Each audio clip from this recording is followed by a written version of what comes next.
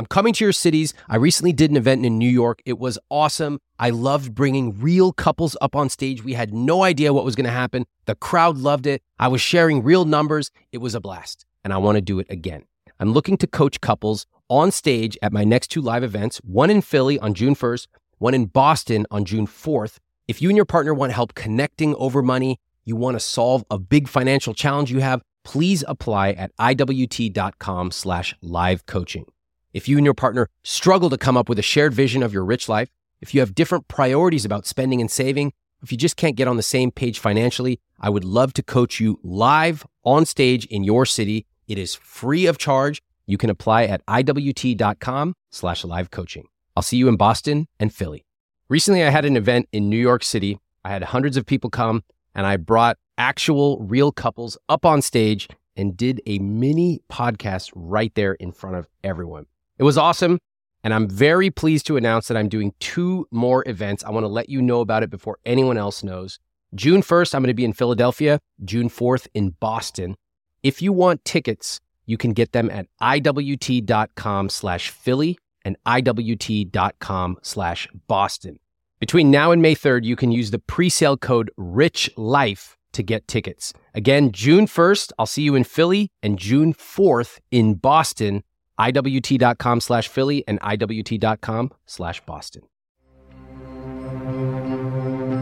That it's a waste of money, that we were fooled by it, that somebody sold it to us and we didn't know better then, but we know better now, and that we could make that money work for us someplace else.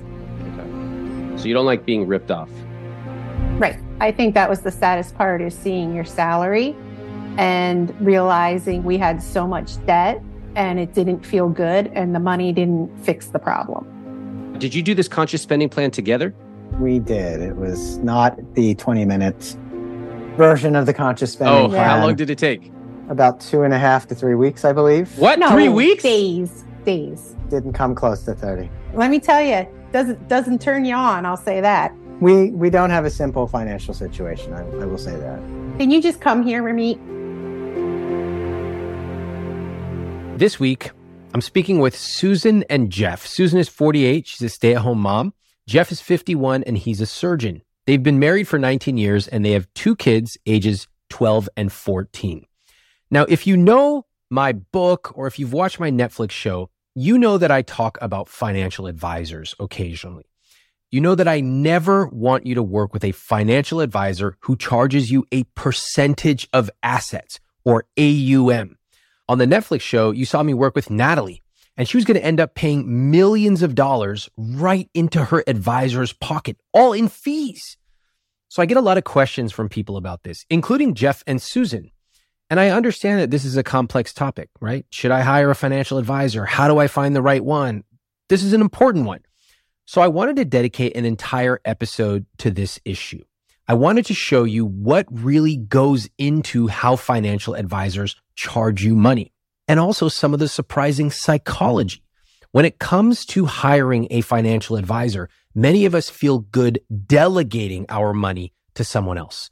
So for this episode, I collaborated with a partner, Facet, a service that offers affordable, accessible financial planning through a flat fee membership, not a percentage-based AUM fee. Today, you're going to see the look on Susan and Jeff's face when I show them how much they are paying in fees. You'll also hear me show them how to graciously get out of their advisor relationship, including a word-for-word email they can send.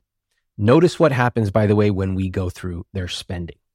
Quick message before we dive in. I was reading this article about dating red flags. For example, being a MAGA Republican or listening to Joe Rogan. These are real, statistically valid answers that they took on a survey. That got me thinking, what would be the top financial red flags in a partner? Well, that's exactly what I'm going to share in my newsletter coming out this Saturday, October 28th. Make sure you're on the newsletter so you don't miss it. iwt.com/podcast newsletter. Now, let's get to Susan and Jeff. Susan, what's the biggest recurring disagreement that you have about money with Jeff? The whole life insurance policy. Paint a picture for me. Where were you and what happened? So this has been recurring for a long time, even back when the policy opened 15 years ago. I remember hearing through Susie Orman that whole life insurance policies are not investments, that you shouldn't have them. Okay. That most of the money goes towards paying the financial advisor's pockets, not really as an investment. And so before children, before we were even making any money, we started that policy. Yeah, I'm always bringing it up. Okay. So tell me where you were when you brought this up again. At home, probably, maybe even at the pool, trying to brunt it. What does that mean? Just he gets agitated about the possibility of, as Jeff says, we're so far in because we've been paying for it for 15 years. Why stop now? It's only a couple hundred a month. Okay. Yada, yada, yada. I'm like, it doesn't matter if it's a couple hundred a month. It's still a ripoff. We could take that money and put it someplace else where it would actually make a bigger difference. But I don't know all the numbers. I can't say, well, we've already put in this and this is what it's worth. You would make X amount of money if you stick it someplace else. And plus there's a loan against it. We took out money against that. And I have the numbers for that, for how much we owe back at an 8% interest rate. So that makes my head explode also, that we owe money. And Jeff says, well, that doesn't matter. I don't care about that because that'll get paid off if the policy gets paid out. I don't know how true that is either. If the policy, meaning somebody dies, is that what we're talking about? If he dies. I'm the somebody, yes. He's the somebody. Oh, okay. Yeah. I mean, technically that is true. One day when you die, there will be a payout. All right. Okay. Yeah. Got it. So, Susan, when you bring this up, how did Jeff respond? Defensive. Of all the things to worry about, this is the least that we have a problem with in our financial picture. That's not the big picture. Look at the big picture. This is a small percentage of what we have. Okay, got it. And do you agree? I mean, is the whole life insurance a small part of the big picture? Yes. Okay. I think as far as our monthly investment, yes. Okay. So what is it about the whole life insurance policy that seems to get you upset? That it's a waste of money, that we were fooled by it, that somebody sold it to us and we didn't know better then, but we know better now, and that we could make that money work for us someplace else. Okay. So you don't like being ripped off. Right. All right. Got it. Right. Jeff, same scenario 3 weeks ago at the pool. Do you remember this conversation? Not specifically, no. And I guess it's because it was sort of a rehash of other conversations that all had the same feel. So one doesn't feel necessarily significantly different than another. Okay. I know we've had this conversation and I think my answer since at least, of recent years has been, if we really want to control our finances, we should focus on other things first, because this isn't really a huge part of what will make us successful or failure. Okay. How long has this conversation been going on? 10, 12 years, I guess. Okay. 10 years or so of having this conversation. And is it the same pattern where Susan brings it up and then you respond and then nothing really changes? More or less. Okay. All right. Mm-hmm. I mean, is it really a problem? You two are fine. I think you have kids, right? Yeah. Mm-hmm. How old are your kids? Almost 14 and 12. Yeah. 12 and 14, 14. 12. Great. Yeah. So you got a beautiful family. Is this a real problem? Yes. Because it's, why give them the money? Why can't we keep more of our own money to fund what we want to do? It's the same thing with moving the money out of the investment people that we have now that are charging us 1.24%. Oh, your advisors. Yeah. Is this part of the conversation as well? Not this one, but it has happened. Yes. Yeah. We pivot to that too. Hold on. Let's take it step by step. All right. So let me start by asking, what do each of you do for a living? I'm a domestic goddess, so I stay home. Great. Fantastic. And Jeff? I'm a surgeon. Okay, great. How long have you two been married for? 19 years in next month. Congratulations. Thank you. when you met, what was the situation when you met? How did you meet? And what was your financial situation back then? Profoundly different. We met working together. We were both in science, basically technicians in a lab. At this point, I was already starting to consider the possibility of medical school, working full-time, going to school part-time to make that happen. What were you making when the two of you were working in the lab? Gosh, I made maybe $28,000 a year. Okay. That was in 98, 99, 2000. Okay. Yeah, maybe I made a little more, but not much. Yeah. So maybe the two of you combined made like, let's say $100K or ballpark a little bit less than that. Way less. Yeah. Way less. Way less. Okay. Less. Actually, like Yeah. maybe 50. Yeah, in 2000. Yeah. Wow. Okay. Yeah. All right. Yeah. Okay. So that's good to know. Yeah. Yeah. And there were times in med school where, yes, he had student loans, but I made $30,000 a year and I carried both of us. Yeah. Wow. Okay. So that's quite a bit different than where you are financially speaking today. Did the two of you ever talk about how your financial life would dramatically change one day? No. I didn't believe it. I had my psychiatrist who had an MD was like, "You're going to have a lot of money." And I go, "I am?" I go, I just didn't occur to me. It wasn't, I had no idea. It just didn't seem real. It didn't seem like a possibility because I didn't have money, didn't have, being with Jeff was the first time I could even dream of going on a vacation. It didn't occur to me that you would go around the world and see things and do things and have all these experiences. Cause I was like, how would you do that? That takes so much money. Yeah. How does that happen? Jeff, what about for you? So I don't know. It just didn't occur to me to have that next jump to the conversation about, what's going to happen in 5 or 10 years after, we really start working and start getting paid what a physician will make, let alone a specialized physician. Yeah. I'm so curious what happened the first time you got the full paycheck, Jeff. Do you remember that exact moment? Okay, tell me about it. The prorated amount for the rest of the month plus the sign-on bonus and how much taxes came out of it kind of blew me away. I don't know if you remember that. Do you remember what you said? I've no. never been so disappointed in $35,000. Yeah. I was expecting with what I knew, a gross monthly salary would be for the $380 that I signed on for, plus a $50,000 bonus. I was expecting, probably at least 50 total. We didn't make discrete plans, but, in the process of trying to get moved and this and that, we had already accrued some debts. We borrowed money from my parents and, that didn't feel very good, going as a doctor and a specialized doctor and a surgeon to have to borrow money from your parents to move, so to speak. Yeah. What age were you at this point, Jeff? 40. 40. Yeah, you were 40 when you were finally done.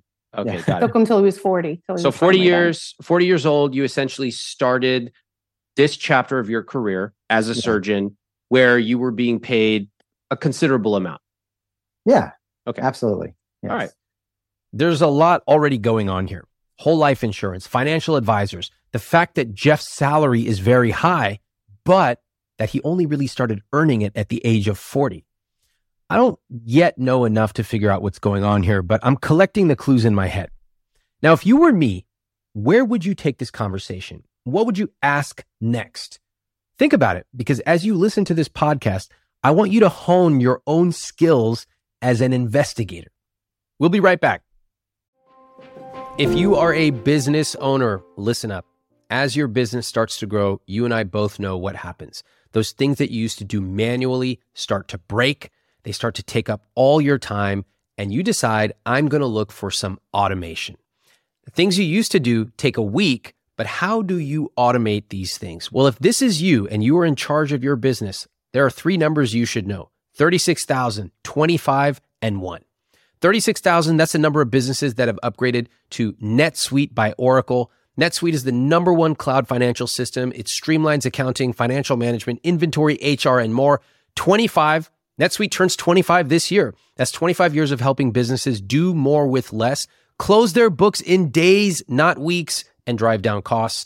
And 1, because your business is one of a kind. So you get a customized solution for your KPIs in one efficient system with one source of truth. You can manage risk, get reliable forecasts, and improve margins. It's everything you need all in one place. And as you know, I like to see all my numbers in one place. That's exactly what NetSuite can help you do. Right now, download NetSuite's popular KPI checklist designed to give you consistently excellent performance absolutely free at iwt.com/netsuite. That's iwt.com/netsuite, NETSUITE, to get your own KPI checklist. iwt.com/netsuite. You know, when you hear couples on this podcast, inevitably one of them will talk about providing and the other will talk about safety and security. I agree with all those things. You got to provide. Money should be used for safety and security. So why not get that done right now? You want security with your money? Make sure your family is protected with a term life insurance policy. This episode's sponsor, Fabric by Gerber Life, makes it quick and easy to get a high-quality policy so your family is covered if the unexpected happens. Fabric was designed by parents for parents to help you get a high-quality, surprisingly affordable term life insurance policy in less than 10 minutes. Get your personalized quote in just minutes, then apply when it's convenient for you. It's all online. Do it on your own schedule. You could go from start to covered in less than 10 minutes with no health exam required. If you're not sure if you need insurance, you can take Fabric's quick 60-second quiz to find out. Join the thousands of parents who trust Fabric to protect their family. Apply today in just minutes at meetfabric.com/Ramit. That's meetfabric.com/Ramit. MEET, fabric.com/Ramit. Policies issued by Western Southern Life Assurance Company, not available in certain states. Prices subject to underwriting and health questions. Now, back to the show. I think that was the saddest part, is seeing your salary and realizing we had so much debt and it didn't feel good and the money didn't fix the problem. We made $380,000 a year and it was still like scrambling. Still couldn't do everything. I wasn't like rolling around in money. I didn't feel any better. If anything, I was more scared because I was wasting it and I wasn't being intentional. And that was awful. Were you always scared of money? Yes. Yeah. Didn't grow up with a lot of money because I had a single mom and my dad wouldn't pay child support. Wow. So we always had the house and we had food and things like that, but we didn't do anything extra. We never went on vacation. We never went out. I never dreamed bigger. Even marrying Jeff, knowing that he was going to be a doctor, it didn't occur that it would ever be kind of even like my money. I was always still scared that I was going to have to be able to take care of myself and still be able to live within my means, like things like that. Yeah. Couldn't dream big with it. What messages about money do you remember your mom teaching you? Have to be very careful with it because there's no like pot of gold. There's no, you're not going to get, you're not going to have a lot of money. You're just not.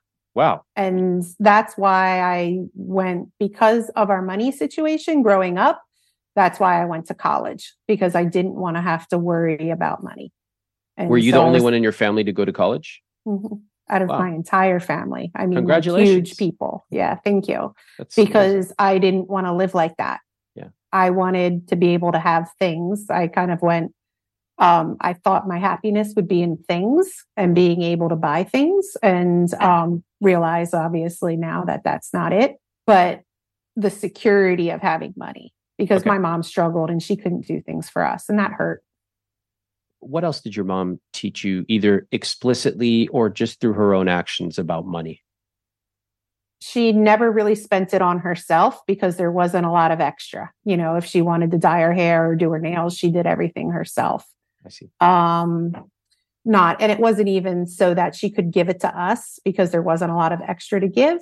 But, she was kind of last on the list. Mm-hmm. If she wanted to do Christmas, She would put it on a credit card and then have to borrow the money to pay off the credit card from my grandparents. My grandparents were very stingy with money, never did anything fun or good with it. Just kind of wanted to hoard it and hold on to it because what if you lose it? They were from the Depression. Where did you grow up? What area? Philadelphia. Ah, okay. Interesting. You mentioned that your dad did not pay child support. Did your mom ever reference that as you grew up? Yes. What did she say? Well, what little that I would ever see them talk on the phone, it turned into a screaming match over him not paying anything. Mm-hmm.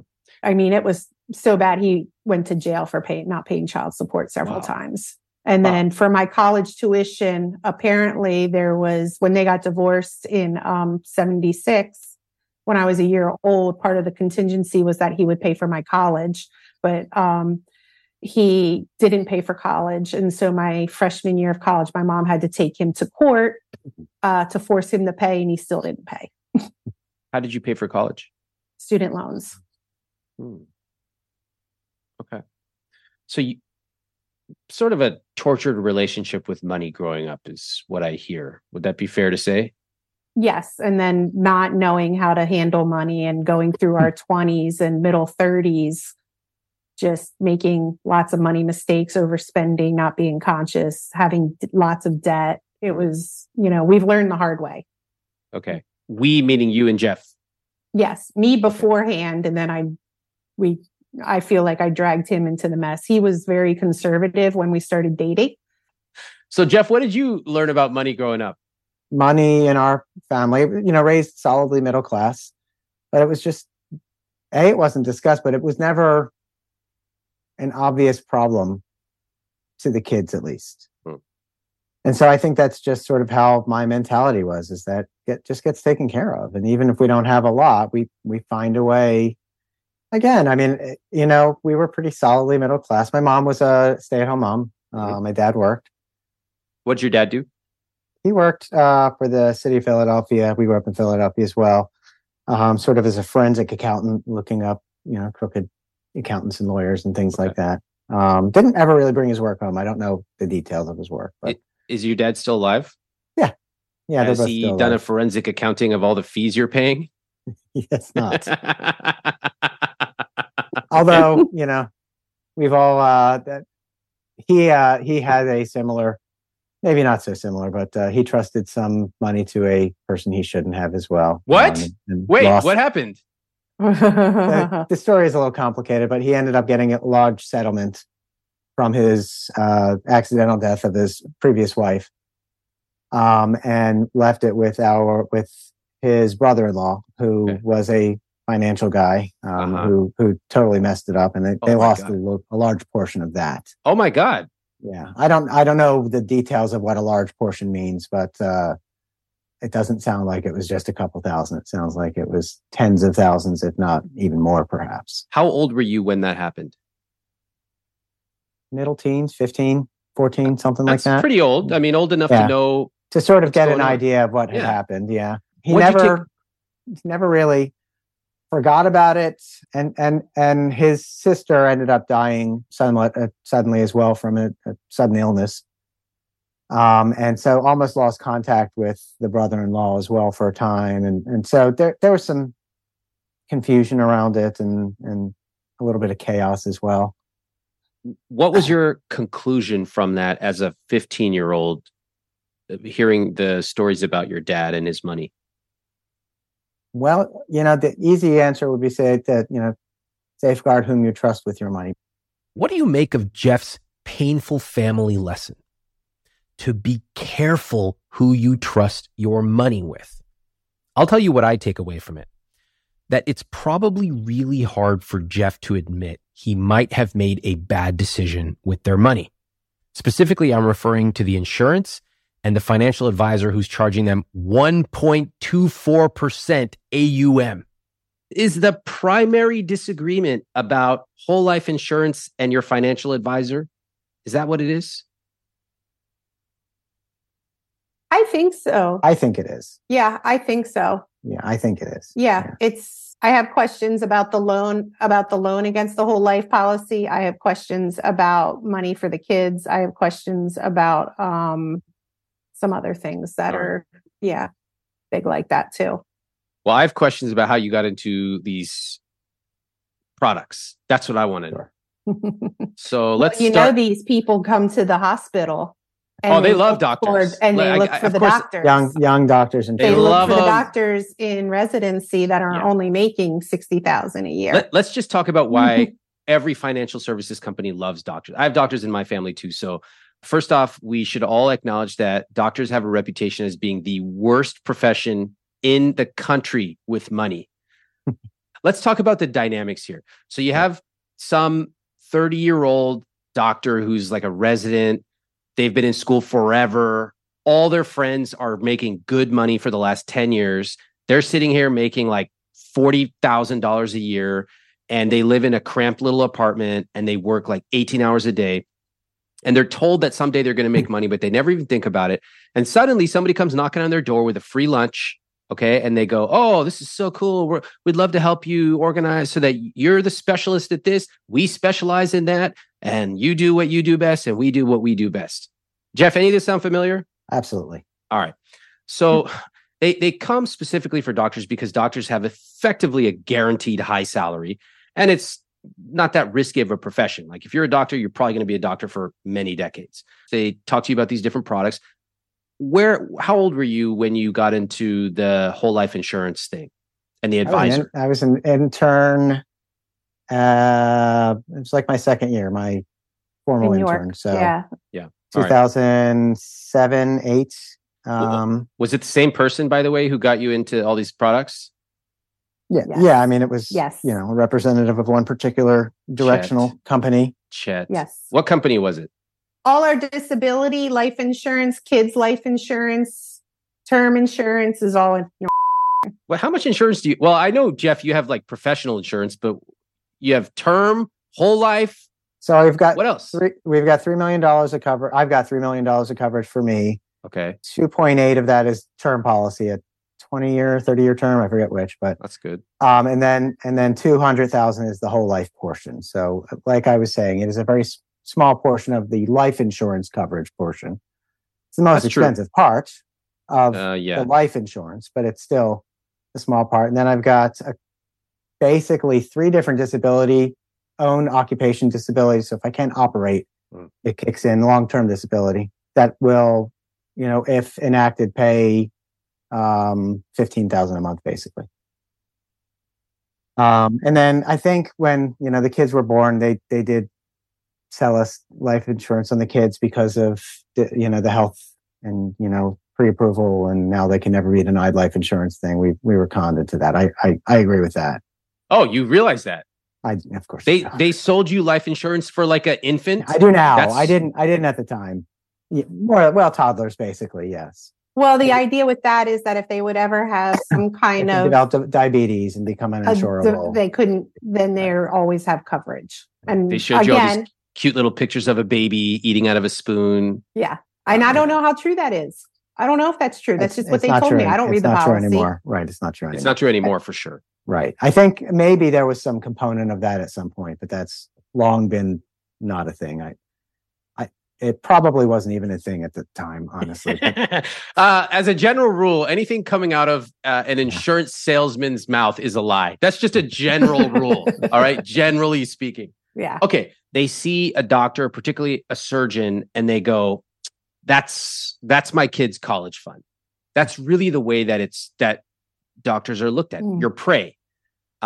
And you don't know. And I have to emphasize one thing, which is really important to understand the psychology here, which is like, if I go to a doctor, I basically go, look, my back hurts or my ankle's broken or something. Can you fix it? I don't know anything about the situation. Maybe I printed out a couple docs from Google, but really I'm putting myself in the doctor's hands. That concept is drilled into every doctor in med school, right? You go to the spine expert, go to the whatever type of doctor.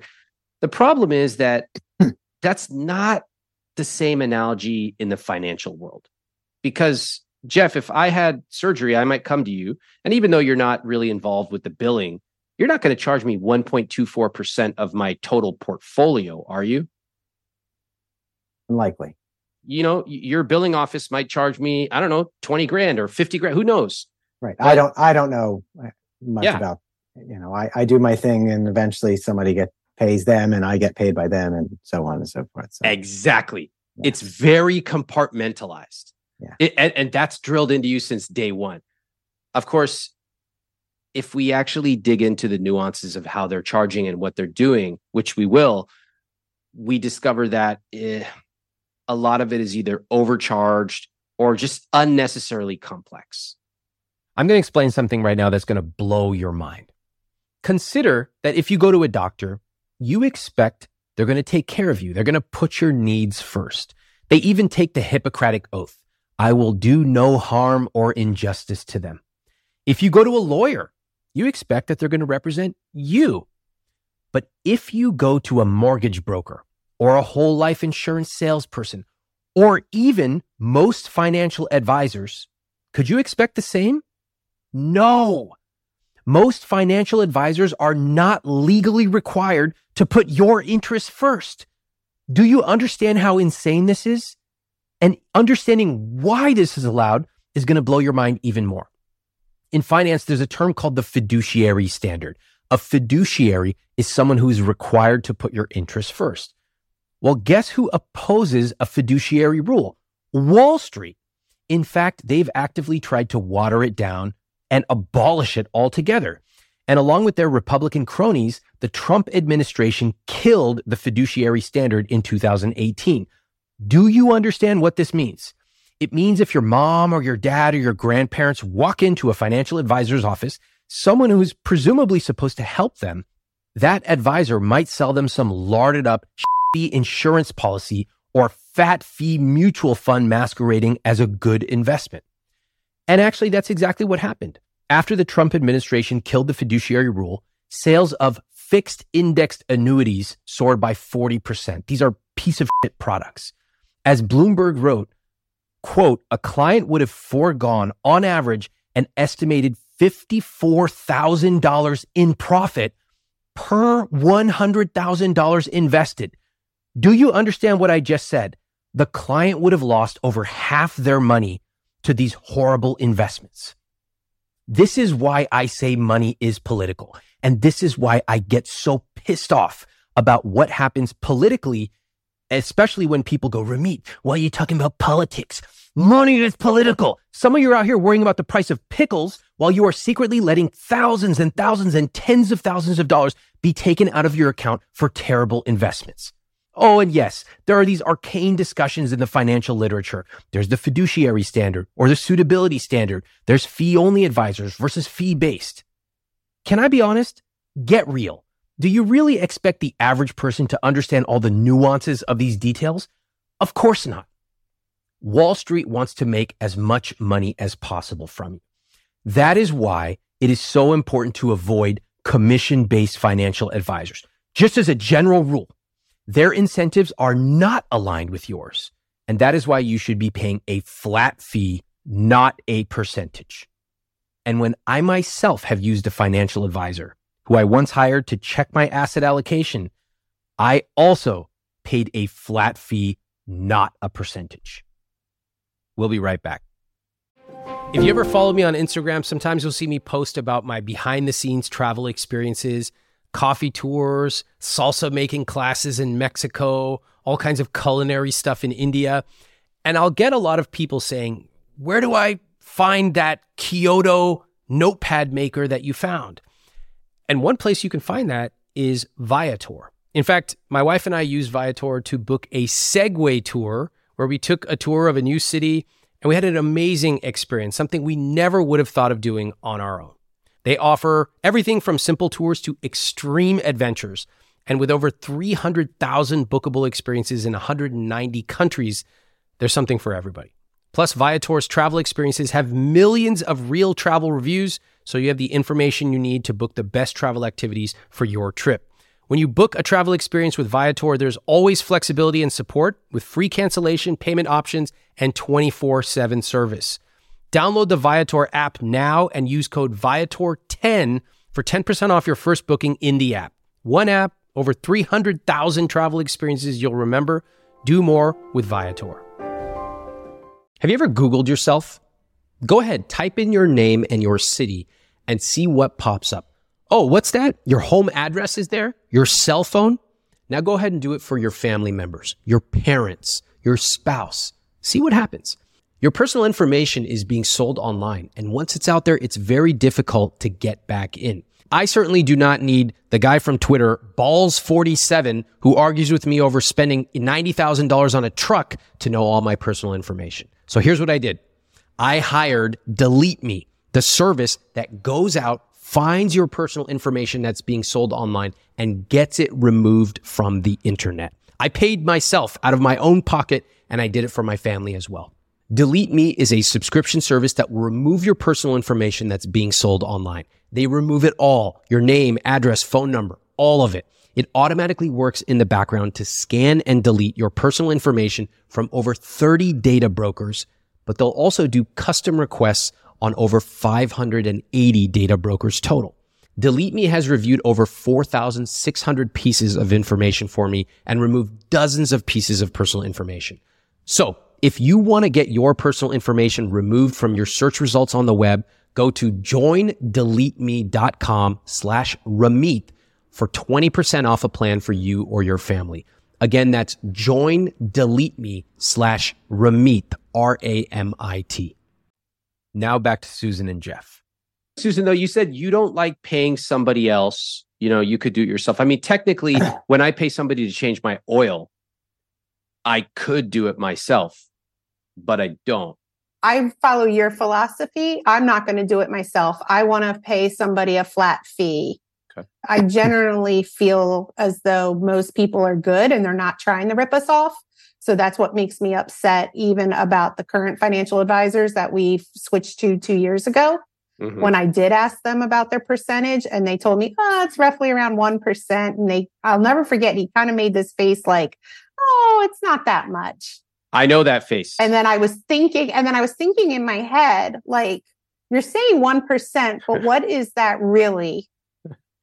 But I remember thinking to myself, like, you're saying 1% because I'm thinking 1% of isn't that much, not 28% of the returns of what we're trying to grow. I know this this look that people give you. It happens in luxury purchases. It's kind of a little, you don't really talk about fees in certain rooms. Yes. And when you ask, here's the reaction. I will be the advisor who says, it's, 1%. But what's really important is blank, blank, blank. It's sort of we don't really talk about money here. That's inconsequential to us in this room. And by the way, let's pivot to something much more comfortable to talk about. Sound familiar? Yes, that's exactly what happened 2 years ago. Okay.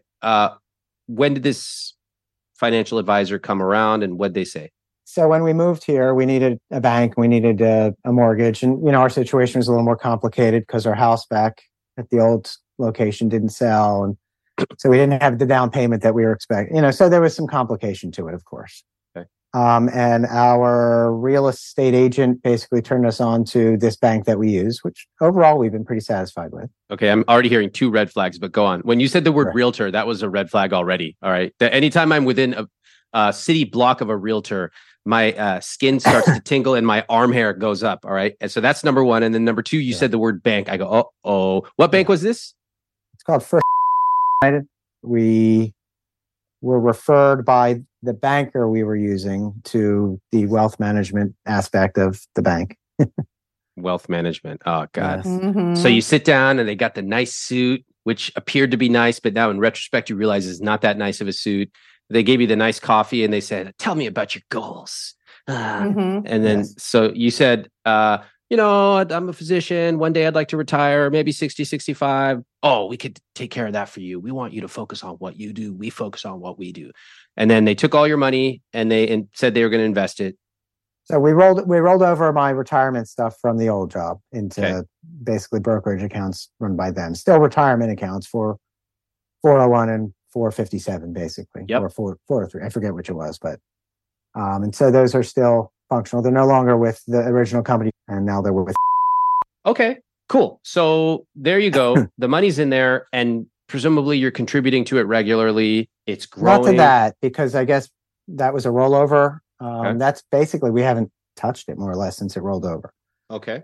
We have a separate account with my new employer. That's a retirement account that I contribute about $1,200 or so a paycheck. We're paid biweekly now, so Who's managing that? it's through the principal company, the company of the principal. It's no one is specifically managing it. It's just It's rolling just like over. a computer, like an index fund. It's an index fund. Yeah, Okay, great. yeah. It's a target. I believe it's a targeted date. Target date fund. Great. Yeah, Fantastic. Okay. All right. So now that I understand, you have the whole life policy, which is an area of contention. You have this money in the rollover retirement account, which is managed by an advisor, correct? yeah. An advisor and maybe his team of whatever. But Right. yes, Charging you approximately 1.2%, but you're not adding to that account. Is that correct? correct. Okay. All right. Is there anything else that's a contentious issue around the money? You don't like the annuity. Oh God, hate you have the an annuity annuity. too. Yes. They really got you. 1, 2, I- 3. Get out of I'm an glad annuity. This is I'm the glad holy I remembered trinity that. here. Annuity. Oh, tell me. I don't even remember what that rollover was. He says it's only 30,000. He said we couldn't. You pulled it out of some account, and you said you couldn't put it into another It was account. it was a retirement account. Was it the one from Vanderbilt's? Was it that? Probably, yes. And then you couldn't put it into something else because of taxes or something. So you put it into an annuity. So then my head exploded on that. And then there's also the long-term savings account that we have the 60,000 in that Yeah, that's true. that goes up and down. And I'm That's like, a how is it a brokerage account long-term as well. savings account if it's It's- losing money? It's Wow. a brokerage account as well. That's through as well. Oh, We don't have a simple financial situation. I will say. Can you that. just come here, Ramit? well, basically the dream of everyone who contacts me, I get like 1,000 of these messages a day. What they really want is for me to come to their house, like log into all their accounts, fix it, rake the leaves in the front yard, vacuum and iron their clothes, and then leave. I go, Well, I think I'll.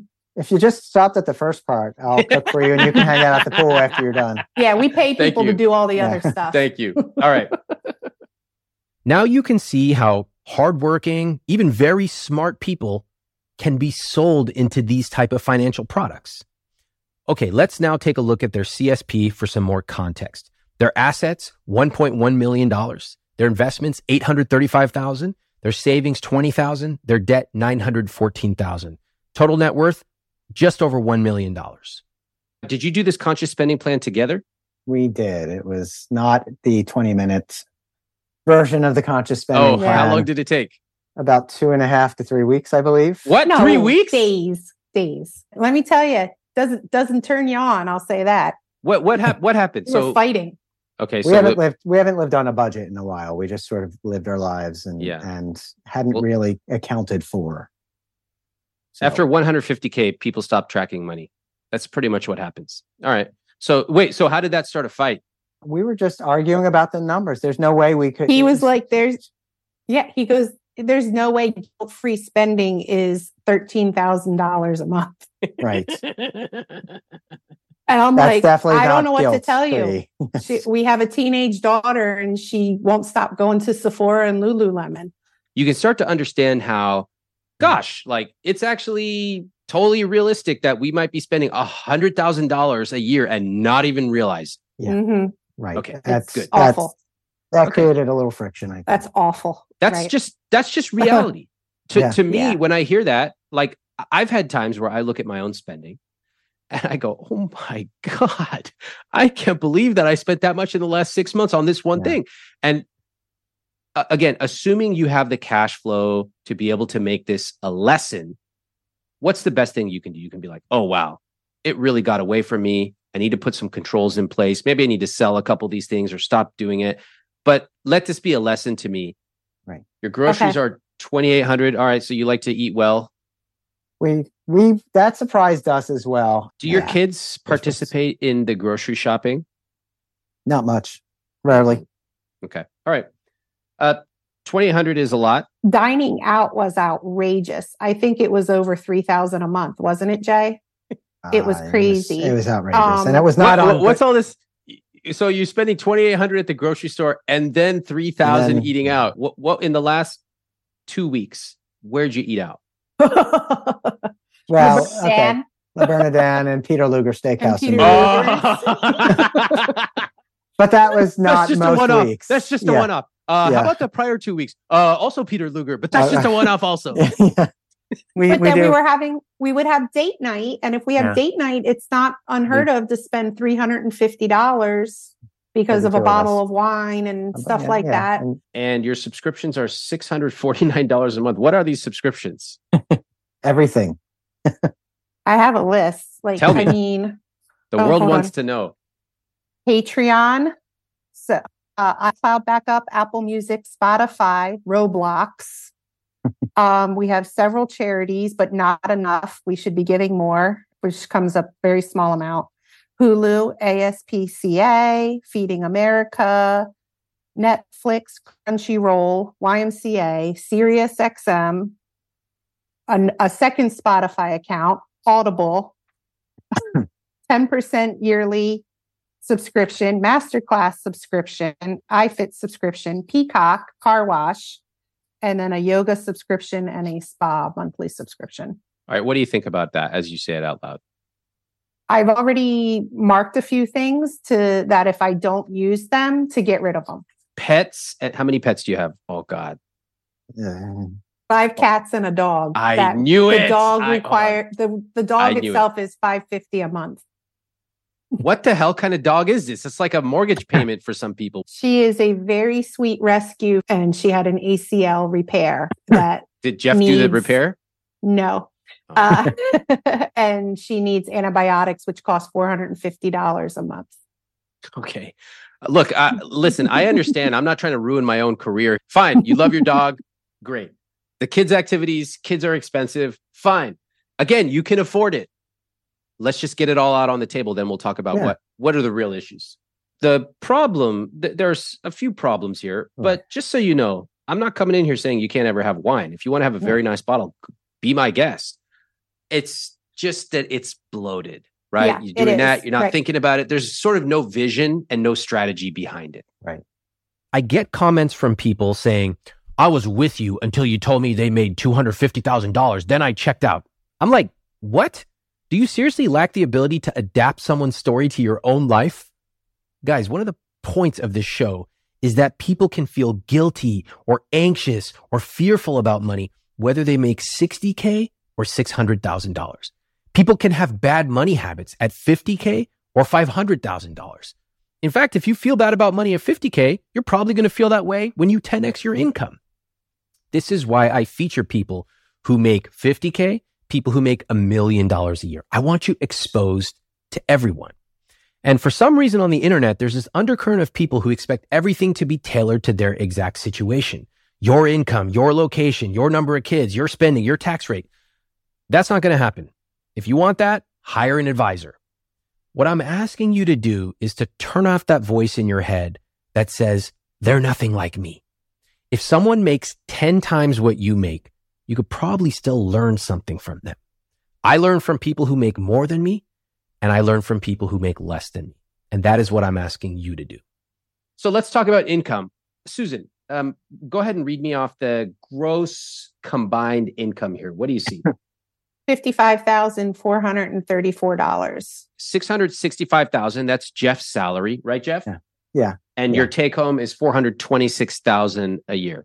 Okay. Yeah. Very, very healthy salary. Yeah. Great. Big shovel. All right. So $426,000. Let's acknowledge that at $426,000, the game is a little bit different, right?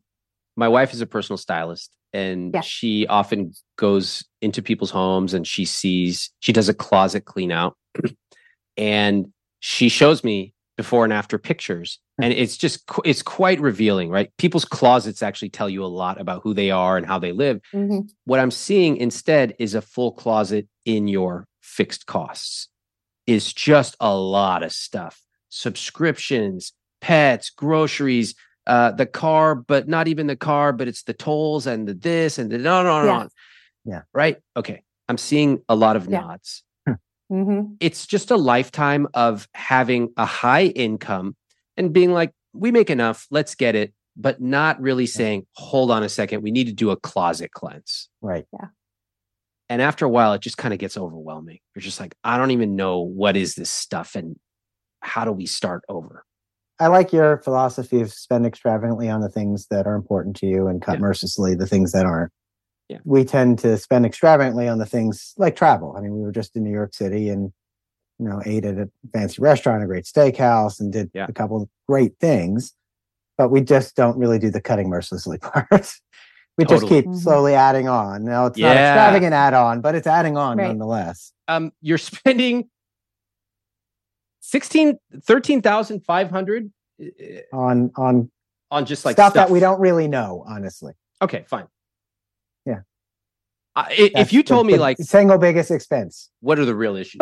But I rather cut from me. And I think that's part of the mental activity or the mental process is that, we make all this money and yet I'm not going to get my nails done for the next couple months because I don't want to spend the $200 a month on me. I rather spend it on something else. Do you know where that comes from? Yeah, childhood. I'm not worth it. I will sacrifice so that everybody else can have something. And plus picking and choosing. Jeff likes to say, you can't do it all. And so I'm like, well, you know what? I think, I had pretty nails all summer. Now it's fall. I'm okay. I can't rationalize doing everything because when I added up the expenses to do everything, it's $1,800 a month just for me to spend on me. Okay. I hold back. All right. I think it's savvy of you, Susan, to recognize that nail issue is not simply a financial issue. Because truly, if you wanted to find $200 or however much it costs, you could find it. It comes from childhood. It comes from watching your mom and maybe even your mom watching her mom sacrifice and even turn that into a virtue. And you don't have to do that with your household income. Okay. Right. All right. One of the things I want you to do when it comes to your spending is think about it in terms of percentages, not just how much a hamburger costs. Let me explain why. We can get a hamburger for a couple of bucks, all right, at a fast food place, but you can also get a hamburger for $24 in New York sometimes. Now, is it outrageous to spend $24 on a hamburger? I don't know. Is it a special occasion? Is it your anniversary? Is it a once in a lifetime thing? Do you make $10 million a year? We need to know these things. And that is why you'll hear often people who earn tons of money saying, oh, I can't bring myself to spend, $40,000 on a car. I go, you make $3.5 million a year. What does it matter to you? This is why you have to think about your spending in terms of the percentages that I represent on the conscious spending plan, because you might actually be spending a very high amount on candy or bread or cars. But if it fits in the conscious spending plan, you're fine. I think a lot of that is also just me not having boundaries with the kids on what to spend. I'm not very good at telling them we can't just go to Sephora and spend $125 every 2 weeks on makeup. And we can't just go to Lululemon and I'm really good we at just telling drop kids $600. So what I'm trying to do, because I don't want to say we can't afford it. So I'm trying to set up a limit of like, I'm going to give you $100 to spend here. How do you want to do it? Okay. And does that work? trying. She just showed me something today that she wants to order again. And I was just like, no, I'm not looking at it, because especially looking at the CSP, it adds up. It's every week. Yeah. We put everything on our Amex card, which is how I believe that we overspend every month. Because yes, we pay off the Amex every month. But then if we have an $18,000 Amex bill and we pay it off, well, now we just sold ourselves short for the rest of the month. And I have a hard time saying no. I have a hard time saying, like, you can't have it because she enjoys it and because I never got those things. And I'm trying to be very conscious of living my childhood through her. I want her to be able to have opportunities, which is why she does whatever activity she wants to do. And we don't look at the cost because just her activities are about $1,300 a month. and we don't put any budget on that because it's what she wants to do. So I'm trying to rein it in for myself and give her limits because that's reality. She's not going to have unlimited money as she gets older. She needs to learn to work with a certain amount. Also, there's something poignant about you telling me your mom would go without dyeing her hair, etc., or doing her hair, and then your daughter seeing you go without you doing your nails, while she essentially does whatever she wants. Right? These things are passed down generation to generation in the subtlest of ways. What do you think about that?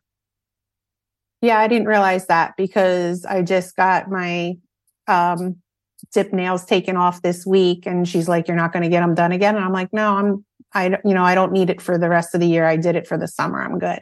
But in the back of my head, I still think, well, if we had so much more money per month, then I could do all these other things on top of it, which is crazy with the take home. Yeah. And I recognize that in myself. Good. It's not a money issue. Yeah. Right. It's this. It's me. Right. It's making myself a priority. Okay. Again, these things just sort of built up over the years, and we didn't get rid of one while still starting another kind of thing. Yeah, it just builds on each. And 50 years old, right? You've been in your careers for decades. Yeah. It gets a little sloppy after a while, but this is actually a great opportunity. It's like, okay, let's take a fresh take. It's not like, again, with the income, all this stuff can be fixed and fixed quickly. The nails comment. I just have to point this out. This is a couple earning hundreds of thousands of dollars a year, and Susan is rationing doing her nails. It makes no sense. Worse, we see a common trend on this show and in the public at large of moms who give everything to their families, then they spend nothing on themselves, and they unconsciously teach that lesson to their daughters, which then gets transmitted generation to generation. It's literally happened multiple times on this podcast. Remember episode 31? Lindsay had shrunk her rich life down to shopping at Target. And while she really wanted a massage, she told herself she couldn't do it. She wasn't worth it. And when I asked her what lesson she was teaching her daughter, she began to cry. If you want to teach your children about money, the best thing you can do is to have a healthy relationship with it. That means you dial in your conscious spending plan. You talk frequently about how you spend money, what you spend money on, why you spend money, including guilt-free spending. Teach your kids that it's okay to spend money on the things you love if you are saving and investing every single month. I get tons of email every single day, and I want to give you a behind-the-scenes look at how I manage emails from my team, from my family, and from you. I use a piece of software called Superhuman, and this is an email software that I actually pay for out of my own pocket. It works with your existing email service like Gmail or Outlook, and let me share how it saves me over 10 hours a week. So here are a few things I love about it. First off, it splits my inbox into different streams, so my important emails come into one place. It's not cluttered with a bunch of subscriptions everywhere. Next, I use keyboard shortcuts. Unlike you barbarians who literally click and peck through every single email. U to mark it unread, S to star it, J or K to cycle through messages. I use keystrokes to schedule messages, like when I want to ask one of my coworkers a question, but I don't want to send them an email on a Saturday. Now, I can work through dozens of emails in minutes using this. And Superhuman just introduced an AI feature, which allows you to take a huge email with all these people chiming in and automatically summarize what's going on in a few bullet points. It'll even draft emails for you. So if you want to buy back your time, Superhuman is a no-brainer to me. It's something I spend my own money on, and I love it. Right now, all IWT listeners will get a free month of Superhuman. You can get started at superhuman.com/Ramit. That's superhuman.com/Ramit, R-A-M-I-T. A few years ago, I was at a tea tasting in New York with one of my buddies. I thought it was going to be a normal tea tasting. Suddenly, 6 people from Japan come in. They pour basically 3 thimblefuls of tea, and we tasted. I've never tasted anything like that. And they tell us if we were to buy that, just the 3 thimblefuls, it would be $75. Now, drop for drop, that's the most expensive thing I've ever had to drink. Not all of us have the time or the money to buy that specific tea from that specific mountainside in Japan. But what if you could capture that feeling of the care and the love, even the way that they served it to us? What if you could bring that to your home every morning? Well, I want to introduce you to one of our newest sponsors, Pique Tea. What makes Pique Tea special is that the tea is cold extracted using only wild harvested leaves from 250-year-old tea leaves. That makes the tea rich in minerals and other beneficial compounds. Now, the greatest part is that Pique Tea is zero prep. There's no tea bag that you have to steep for the perfect amount of time. Pique dissolves in cold or hot water in seconds. It's already pre-measured, it's perfectly brewed, and it's perfect to take if you travel. My team's been trying Pique Tea, and they especially love the Pu'er green teas. For a limited time, get up to 15% off and a free quiver with 12 tea samples with my link, piquelife.com/Ramit. That's PIQUELIFE.com/Ramit, RAMIT. All right, so here we have a basic investment fee calculator. We're going to start with $835,000, which is what is in your retirement account that is managed by somebody charging 1.24%.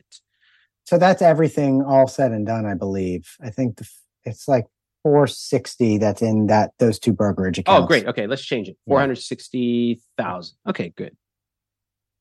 All right. Why don't we say we'll live to 85? So another 35 years. 35 years. Great. Then let's just see what happens to the fees. Your additional contributions to this account are zero, right. Correct? Yes. All right. And let's just assume 7%. You're getting, I think you're probably, let's assume like a 6% return because I saw it's moderate growth. It's probably even less. Maybe I'll even be conservative and go 5%. All right. So 1.24%, correct? Yes. That's the fee that this person's charging you. And then we're going to compare it to just 0%. Because technically, you can effectively pay close to zero, through any of these other brokerages. So let's go ahead and calculate it. All right. So the difference is, can you read that number out loud to me, Jeff, that I'm highlighting here?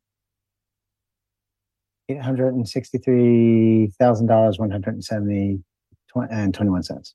Yeah, $863,000 in fees is the difference. What do y'all think about that? Susan feels victorious. No, I'm glad we know now versus 10 years down the road. That's the thing. The best time to have done it was 10 years ago. Now's the best time again. Really puts things in perspective, like worrying about wine or something like that, or like the order you got from the grocery store, sort of irrelevant compared to this decision alone. That's the way I think about it. Yeah. So, Susan, I know you agree. Jeff, tell me about what you're thinking and what you're feeling right now. I knew there was a huge difference intellectually. I've never really looked at a calculator per se, but I understood the idea of it changing the growth, and it's not. I could wrap my head around it without knowing the numbers, I suppose. Yeah. But yeah, that's not a great feeling. Well, the good news is that's, sure, you've paid fees up until now, but that's behind us. That's a sunk cost. We can't do anything about that. This is looking at what's going forward. And what's, to me, mind-boggling about these dynamics is the fees become increasingly expensive the more your portfolio grows. Right. Here's the way I think about it. You know that bottle of wine that you went and got? The nice bottle of wine? For everyone who's a wine person, what bottle of wine was it, by the way? Opus One. Okay, great. That means nothing to me, but I'm sure it's very nice. So $350, great. Now imagine you go to that same restaurant next year and the bottle of wine is $500. Same wine. This is a bad example because the price of wine actually does go up. Forget the wine. Forget the wine. It's the it wouldn't surprise me if that were the case. So. Yeah. The mashed potatoes you got, okay? You go, wow, these mashed potatoes this time at Peter Luger, $25. Next time you go, it's 75, then 300, then 800, and on and on and on. You go, what the hell? Okay, it's Peter Luger, but $800 for mashed potatoes. Yeah.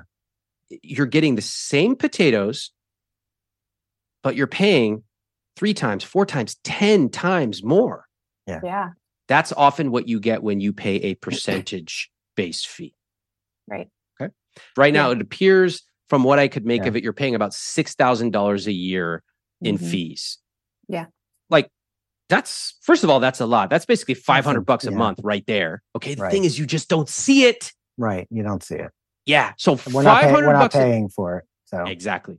And the craziest thing is that, again, just like that mashed potatoes, that 500 turns into 700, 900, 1,800, and on and on and on. Let me give you another crazy way to look at those fees. They're currently paying $500 a month in fees. Now, let's just fast forward 35 years or 420 months. They'll have paid about $863,000 total in fees. That means that in 35 years, they won't have actually just paid $500 a month in fees. They'll have paid an average of $2,054 per month in fees. From $500 a month in fees to $2,000 a month in fees. This is what happens with a 1.24% fee on a modest $460,000 portfolio that's not even being added to. And if you're wondering how the math works out, you can calculate it yourself online. Just search for investment fee calculator. That 1.24% fee seems modest in the early days, but it's backloaded. You see, most advisors make their money when your portfolio grows, which is why they love older people and wealthy people who specifically do not understand commission structures. As Jeff pointed out, they don't even see it happening, which is exactly why Wall Street loves to charge commissions. It's like being in a canoe and you're worried about running into that huge tanker 3 miles away, but you actually have 15 little holes in your canoe and you are slowly sinking. It's just the fees. Mm-hmm. And if you were to say, I want somebody to look it over and, check into it once a year, I would totally support that. I just wouldn't pay a percentage-based fee. All right. Fix it and your net worth will go up. Okay. All right. Perfect. The hardest thing is the non-confrontational part, and the just dumping the sounds easy on Zoom. Totally. Hey, with peace and love, we're just telling him this isn't in our best interest. Thank you very much, but we from the really woman who can't say no to money. Spending $500 at Sephora with a 12. Yeah, so. We're coming up on retirement. We know this is the money we need. Hold on. So what I would like, I think Jeff is making a really good point, which is like, hey, I think this is going to be hard. I hear you loud and clear. Susan, do you agree that that's going to be hard? Yes, I agree it's going to be hard, but I think you can say it in a loving manner. That's not like, we're kicking you to the curb and you're a jerk. I can't believe you pulled this over on us and now we know better. I think it's just a matter of being like, hey, you know what? We realize we're paying more fees than we want to do. We're not comfortable with it. Thank you, but we're going to be moving the money. And, and that's it. So, Jeff, I know it makes you uncomfortable. And I know there's some personal relationship with the person involved. What would be helpful for you? Like, I think the first thing is just to know how much you're actually paying in fees. We did that today. Right. Do you feel conviction that it's in your best interest to switch? Yeah. Okay. Yes. Just the practicality of doing it, honestly. First, the biggest step, 80% of the process is just realizing you need to switch. You did that today. So now it's down to the details, and these are small but hard. Hard if you've been doing this for a long time.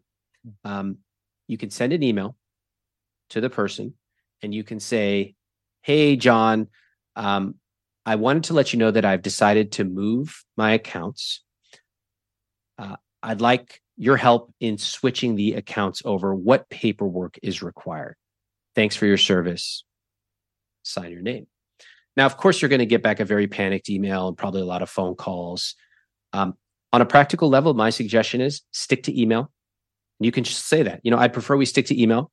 Nothing personal, but I've decided to make a change because the fees that I'm paying are not part of my financial goals.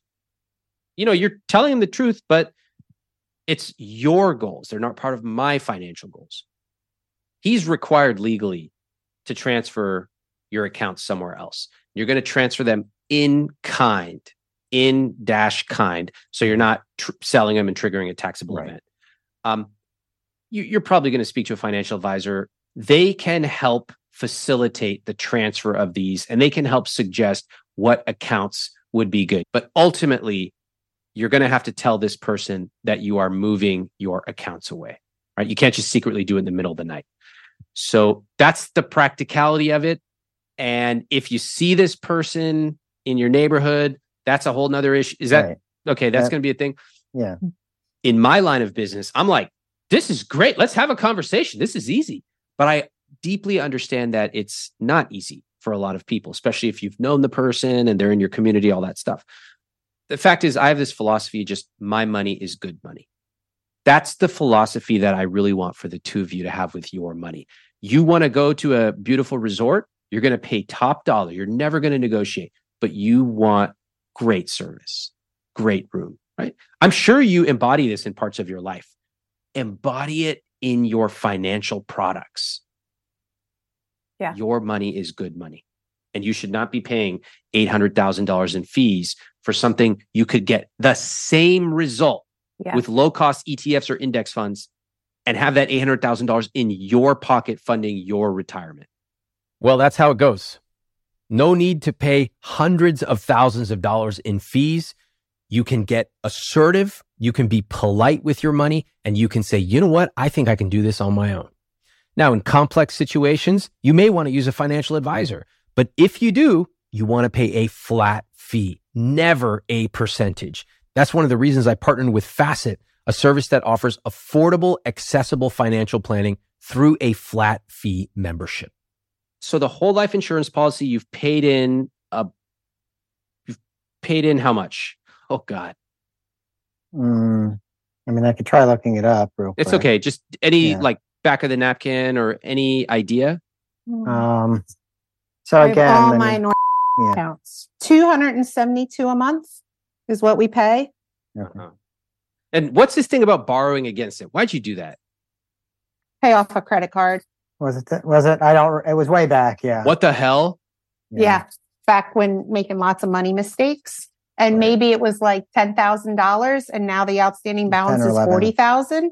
Yeah. Is this for real? Yeah. Oh yeah. We borrowed from our money. Uh-huh. And so where are you paying it back? Oh, you're not. You're going to die. We're going to die. Right.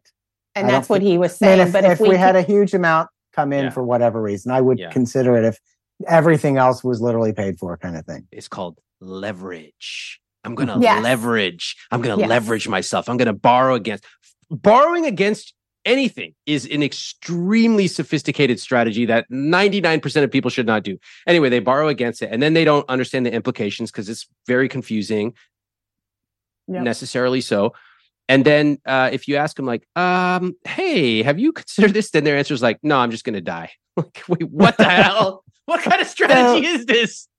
Now, you can carry it out because you actually have enough money. But this is what I'm talking about when I say you're making up for a lot of like bad financial behavior with just a lot of money. So my question is, shouldn't we just cancel this policy now? I have to look at the paperwork, but this is actually a good conversation to have with an insurance specialist who's not an insurance salesman.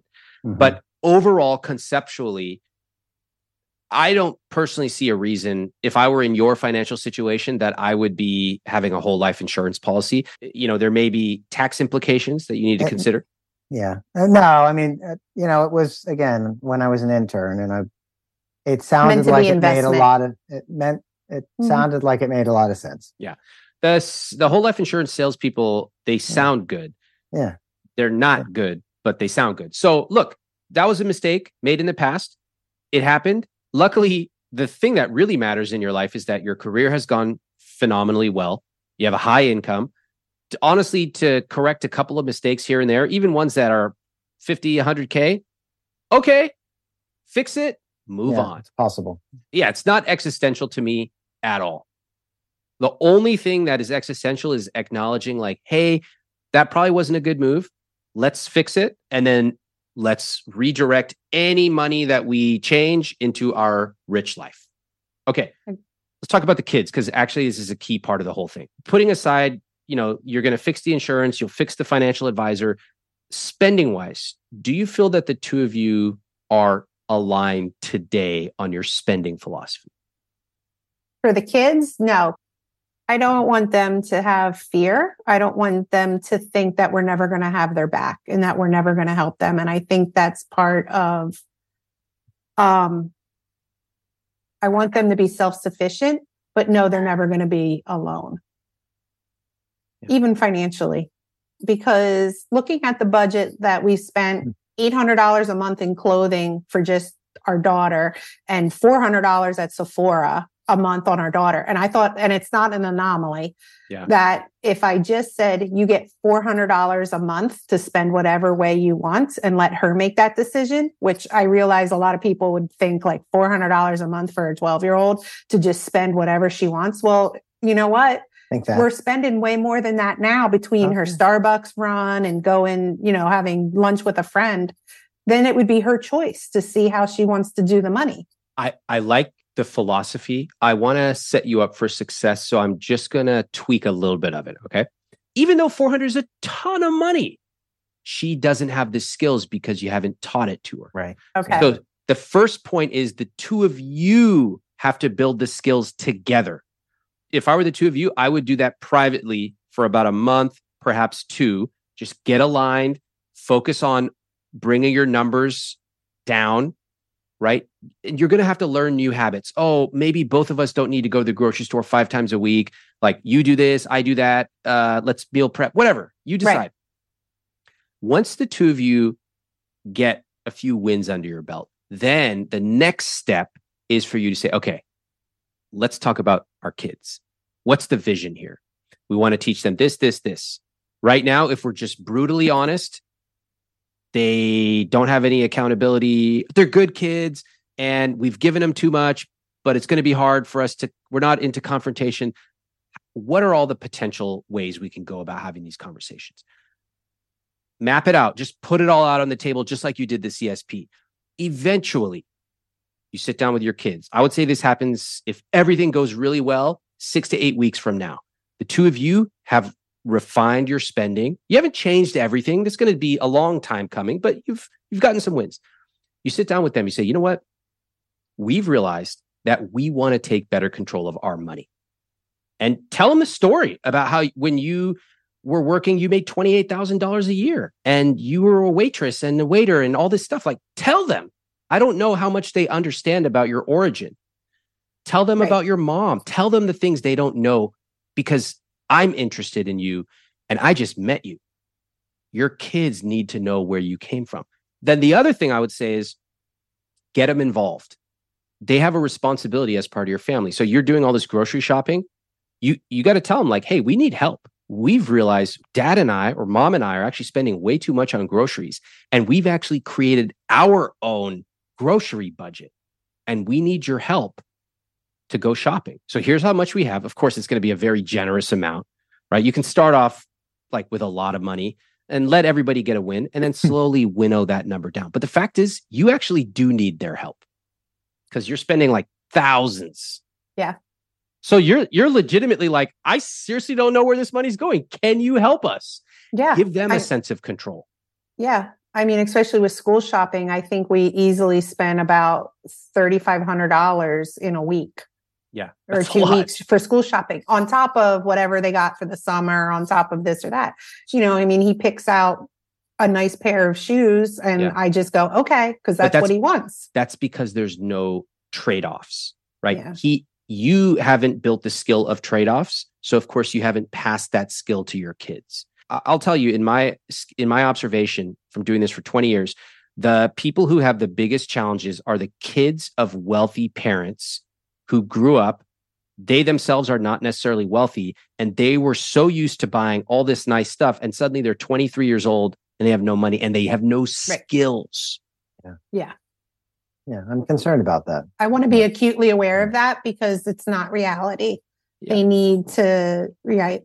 Yeah. They need to have those skills. Yeah. I agree. So this is the time, right? This is the time to do it. It'll be a little bit painful at first, but then I'll say, remember, just a couple last things here.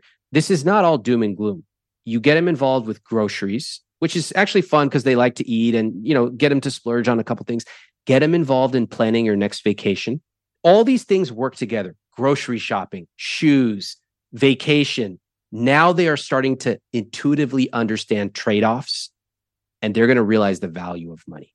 I guess we're going to be okay. I mean, I think once we're looking at the numbers, that would take that panic away from me that there isn't enough, which sounds ridiculous, but that's still the way that I feel, that I don't have enough to do it all.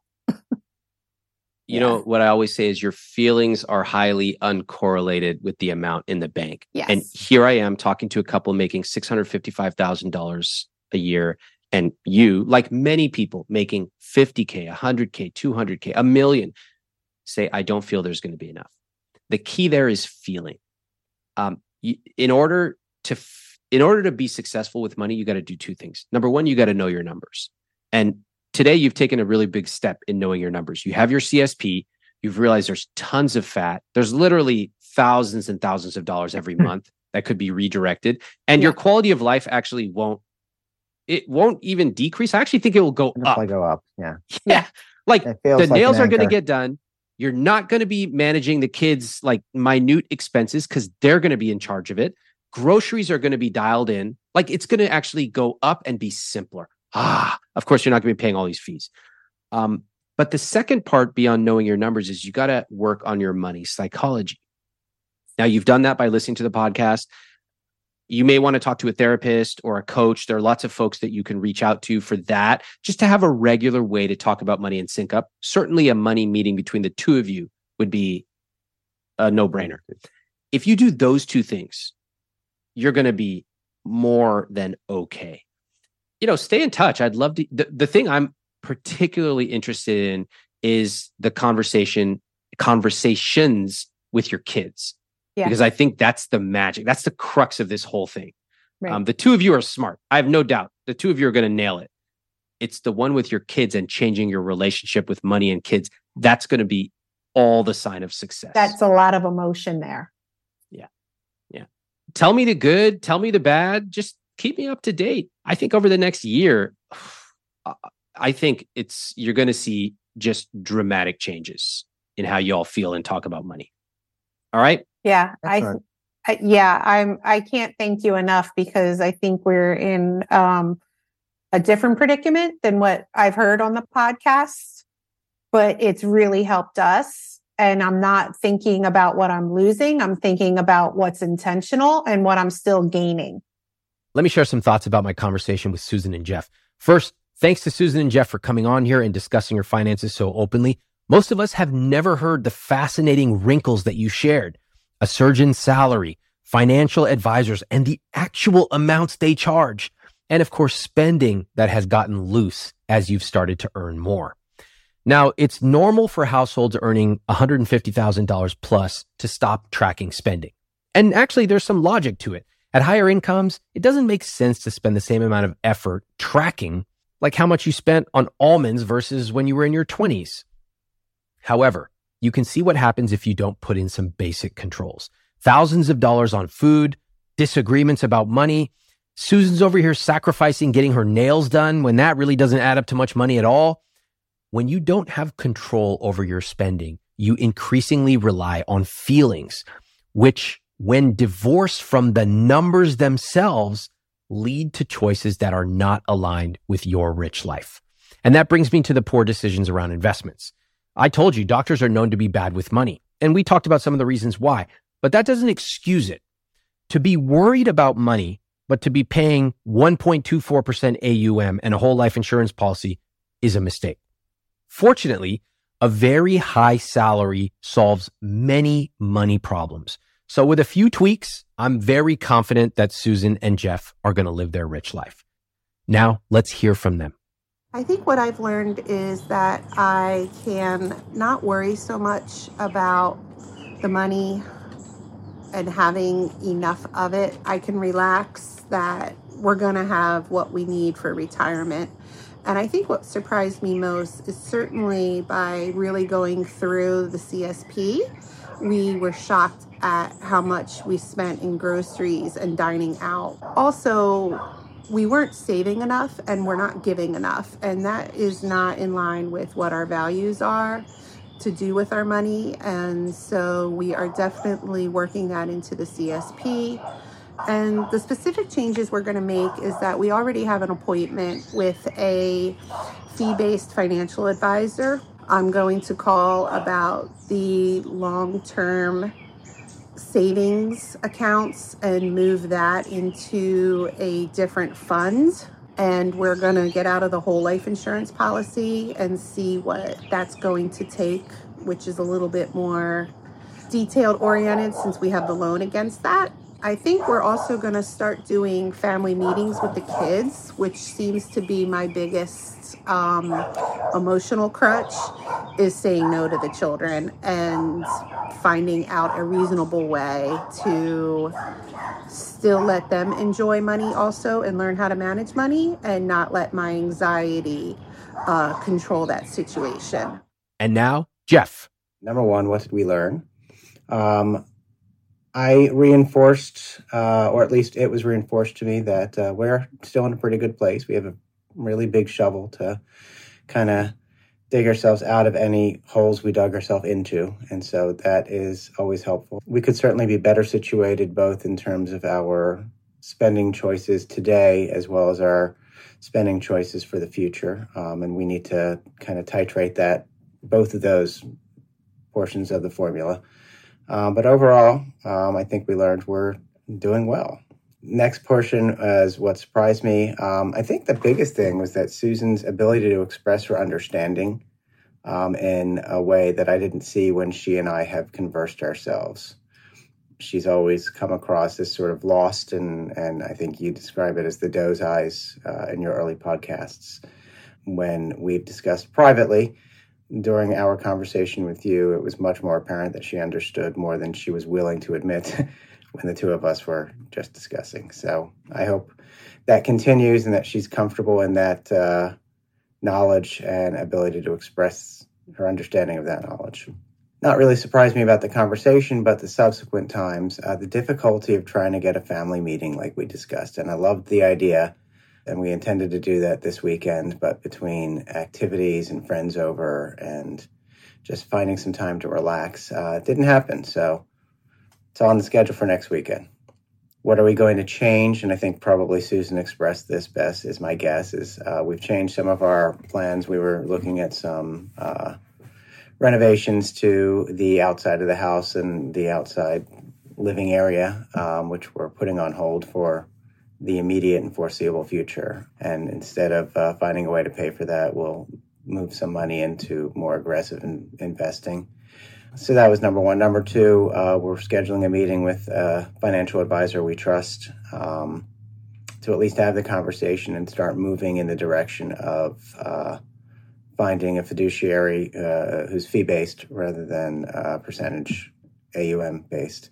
And so those are the two biggest steps that we're taking right now, and more remains to be seen. Couple of reflections. First of all, love the overall follow-ups. I'm a little surprised at Jeff's comment that Susan seems to not have been as open about her financial knowledge than when she finally came on the podcast. I'm not sure what to make of that, but I'm hoping that this is a new chapter where they both have a mutual respect for each other when it comes to their money. The renovations, we didn't even touch on that. The missed money meeting is a red flag for me. Right? One missed meeting turns into two, which turns into five. Of course, this can be fixed. Just make sure you put it on the calendar and keep it sacred.